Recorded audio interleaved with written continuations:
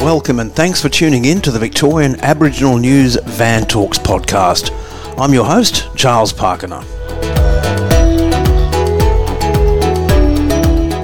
Victorian Aboriginal News acknowledges and pays respect to traditional owners and custodians across Australia.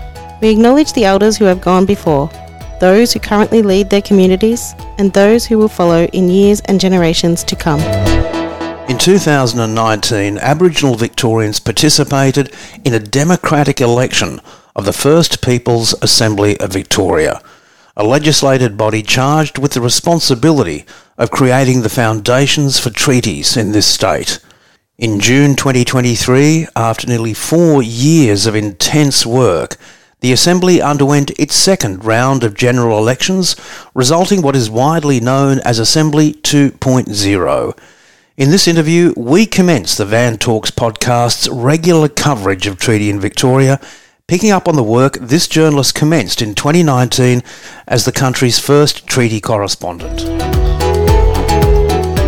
And we're joined today by the two co-chairs of the First Peoples Assembly of Victoria, Wamba Wamba, Yorta Yorta, Judarai, and Jar Jar Warang woman, Ngarra Murray, and Gunditjmara man, Rueben Berg, who is, of course, no stranger at all to Victorian Aboriginal News. Co-chairs, thanks so much indeed for sharing the time and coming onto the program. Thanks for having us. We'll start with you, Ngarra. Now that the referendum is over, one of the things that really came out was there was a lot of negative media, a lot of misinformation and disinformation. What sort of concern does that give rise to within the Assembly, given that in 2024 we're going to be working towards a statewide treaty in Victoria, and definitely some of the less reputable members of the conservative media may see that as an opportunity to start more, interesting stories and interesting narrative? I think for us, one thing that was sure before and even after the referendum was that we're on a really strong path to treaty. I think there was a lot of misinformation and confusion around the ask for the referendum, but obviously it became a lot bigger than what was proposed and more about the narrative of this country and everybody having a position on First Nations people. So from my perspective, I feel that throughout that debate, which was obviously quite brutal, but for the first time in this country, a lot of Australians felt how we feel every day of our lives because of the results, So for me to see that across the communities, because we had such an overwhelming amount of support from Australians that did vote, yes, and are supportive of the process that we're in here in Victoria. It's been quite bruising, obviously. But does it bode well for the future work with treaty, given that, okay, we didn't even get the 50% here in Victoria, at least we got the highest number of yes votes, and there was a great deal of positive response to events at which I spoke, Rueben spoke, and many others spoke. Do you think it does bode well for the treaty movement going forward in 2024? I think so, and I think it's important that we have a really strong message and be really clear in our purpose of what we're trying to achieve here in Victoria, and I think we're really on the forefront of treaties and truth-telling. So for me, I feel that we have that support there. We've worked really hard with the different parties to have bipartisanship support on the foundational pieces for treaties. So I think that we're in a really good position, but it's really important that we have really strong messaging, and it's very clear as to what is in a treaty, what does a treaty mean for all Victorians, what does it mean for our people. So there's obviously different messages that we have in regards to the different groups that we engage with, but I think that as long as that's clear for everyone to understand, we're on that pathway now, and we will do a statewide treaty next year, and we've built those foundational pieces to make sure we've got that strong base. So I'm quite confident that there's still a bit more work to do around engaging the mainstream, but quite confident that, we have those foundations, and that's given us a really strong base to be able to step up and do treaties with the state not only just next year but into the future with the statewide treaty and local traditional owner treaties. Well, that does bring up, of course, a relationship with the state opposition, and I know that you've both met with the leaders of the various political parties and factions prior to the referendum.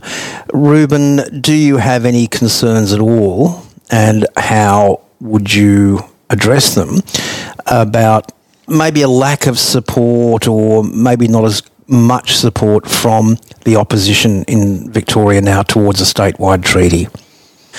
Yeah, so obviously the first term of the Assembly, we did have really strong bipartisan support that was demonstrated through the passing of the Treaty Authority legislation. That was a clear example of the strong support we had.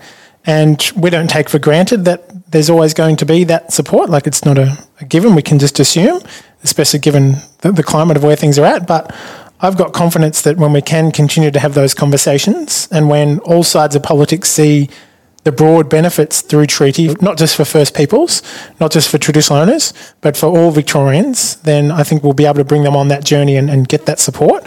But yeah, it's not something we can just take for granted. We need to make sure we are having those conversations, but I have confidence that we can get in a good space.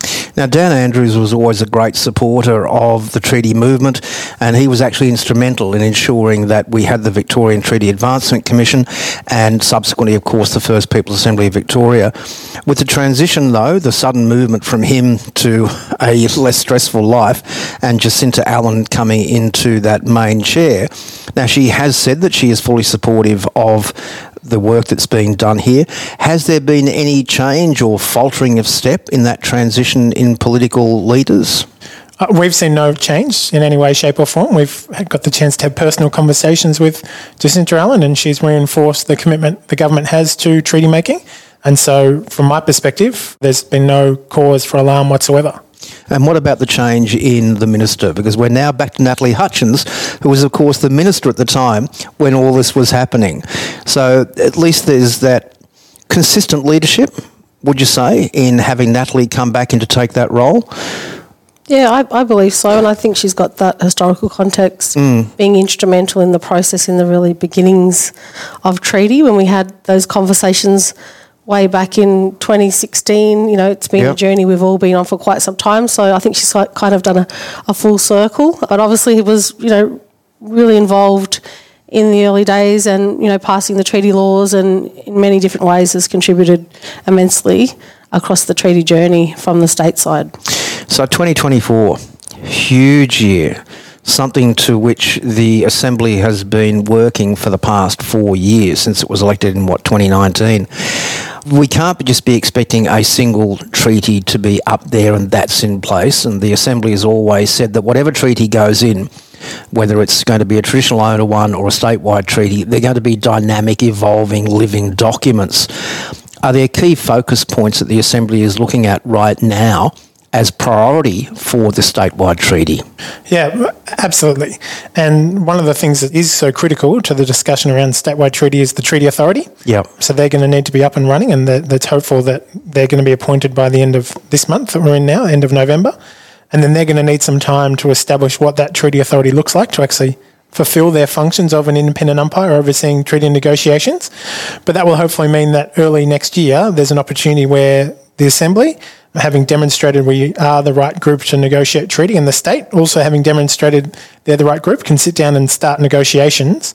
And our strong focus at the moment, and something we're continuing to have conversations with community about, is getting commitment from the state through interim agreements that there will be a statewide body that will be a decision-making body, that First People's decisions can be transferred over to us so that we can be the ones making decisions. So we're not looking right now at components of the treaty, we're still looking at the infrastructure of the model. That is the Treaty Authority and ensuring that the Assembly is the appropriate body to negotiate the statewide treaty. Is that right? No. So a treaty outcome would be the recognition that the Assembly will be a decision-making body that can actually hold decision-making powers.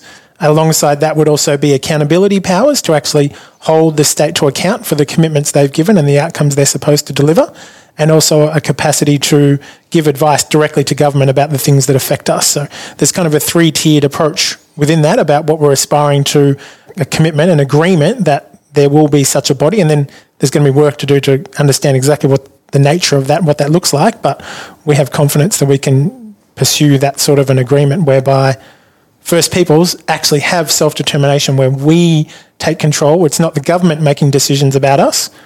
An elected group of First Peoples makes the decisions, or they delegate it to the appropriate group to make those decisions as well. Now, the Treaty Authority, this is something that was embedded within the legislation in 2019.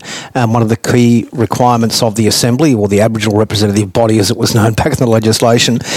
When do we actually expect that? You've mentioned that you're looking to announce it at the end of the month, which is really great. I know that's been a fairly lengthy process, and with referendum no doubt throwing its little kibosh in there as well.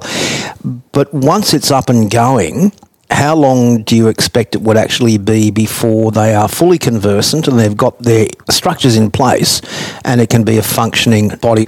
Ngarra, what are your thoughts on that? Yeah, so we're really excited about soon the Treaty Authority will exist. So obviously the announcement will come, as Rueben said, towards the end of this month. You'd expect that they'd need a few months to establish their base and to organise their staff and to build their foundation. So looking at early next year, that they'd be established and well on the way for us to look at how we meet the minimum standards and to go onto the register. So I'd say, from my perspective, the first quarter or half of the year, you'd expect that to be in place. Ngarra, staying with you, what were some of the challenges that you had in determining or getting through all those list of names of people who'd put themselves forward to be on the authority? Yeah, so this was a separate process to the Assembly. So it was an independent process where the state and the Assembly appointed a Treaty Authority independent panel. So there were 5 members of that panel that overseen the process. And so you had nothing to do with it? No, nothing to do with it. And the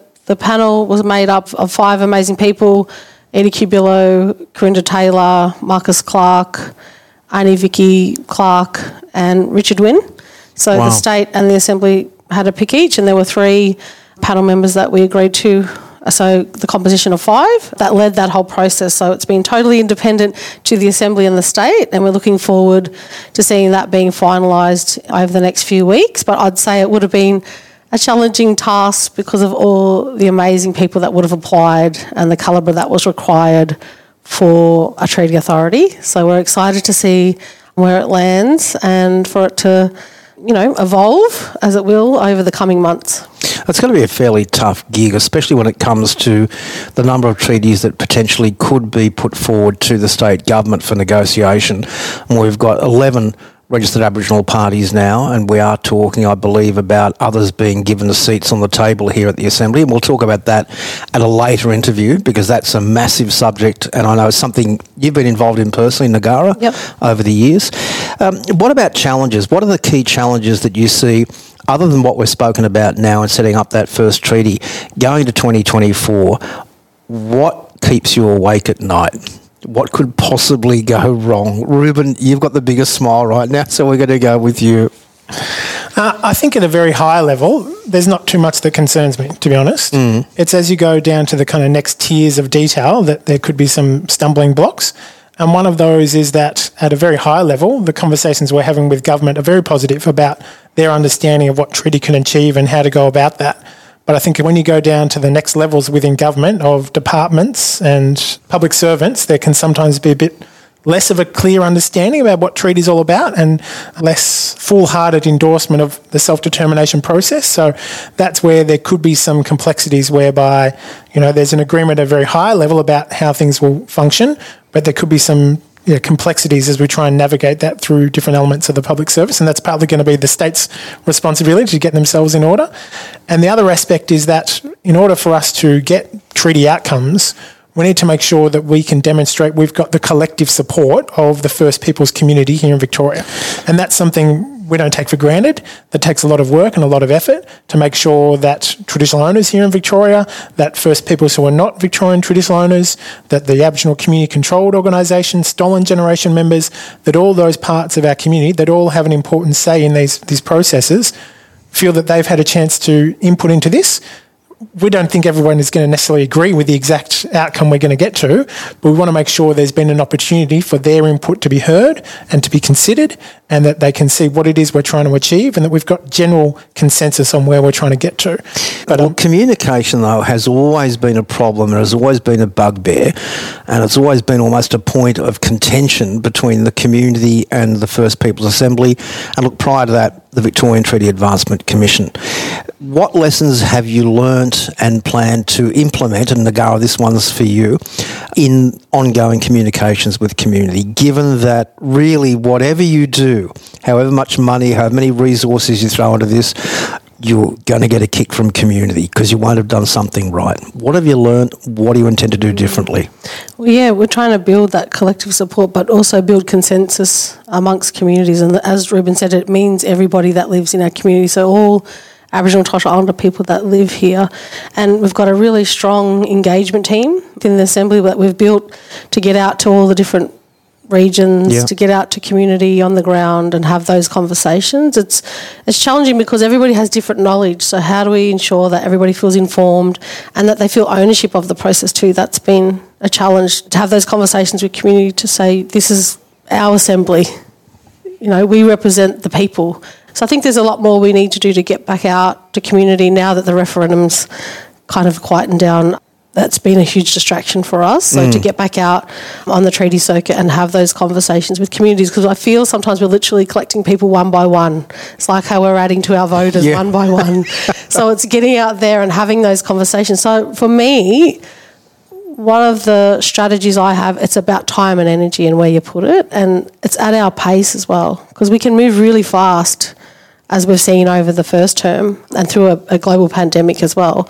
But it's at our pace that we need to go and on our terms. So I think getting out, and that's where I think in my role as co-chair, to be a bit of a steward and to get out and centre myself in the community to have those conversations and get up to regions where, you know, they're not necessarily getting all the information, if it's up in Swan Hill or it's in different parts of the regional areas. So getting out to community in those regions up along the border to make sure that they're informed and how they're represented and they're aware of the process. So I think for me, that's what I wanted to do in this role, is to get out and spread that message and to have those informed discussions around what it means, because there's so many different elements to it, and trying to explain to people what it means, because we've created this whole treaty galaxy which has all these... Almost an ecosystem, Yeah, and so to explain to people, you know, what does the Self-Determination Fund mean?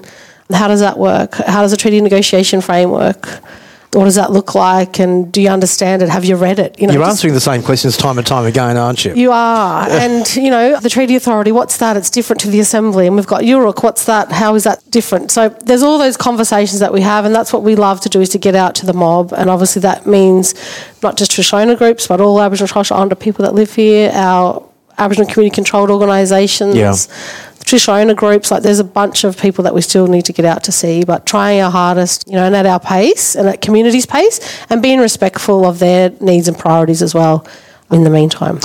Rueben, Ngarra made mention of URUC, and really that even though you work independently, URUC was born of a private member's motion that was brought up, I think, in, was it 2020, very early 2020, when we're out at the Advancement League, I think, for one of the meetings out there.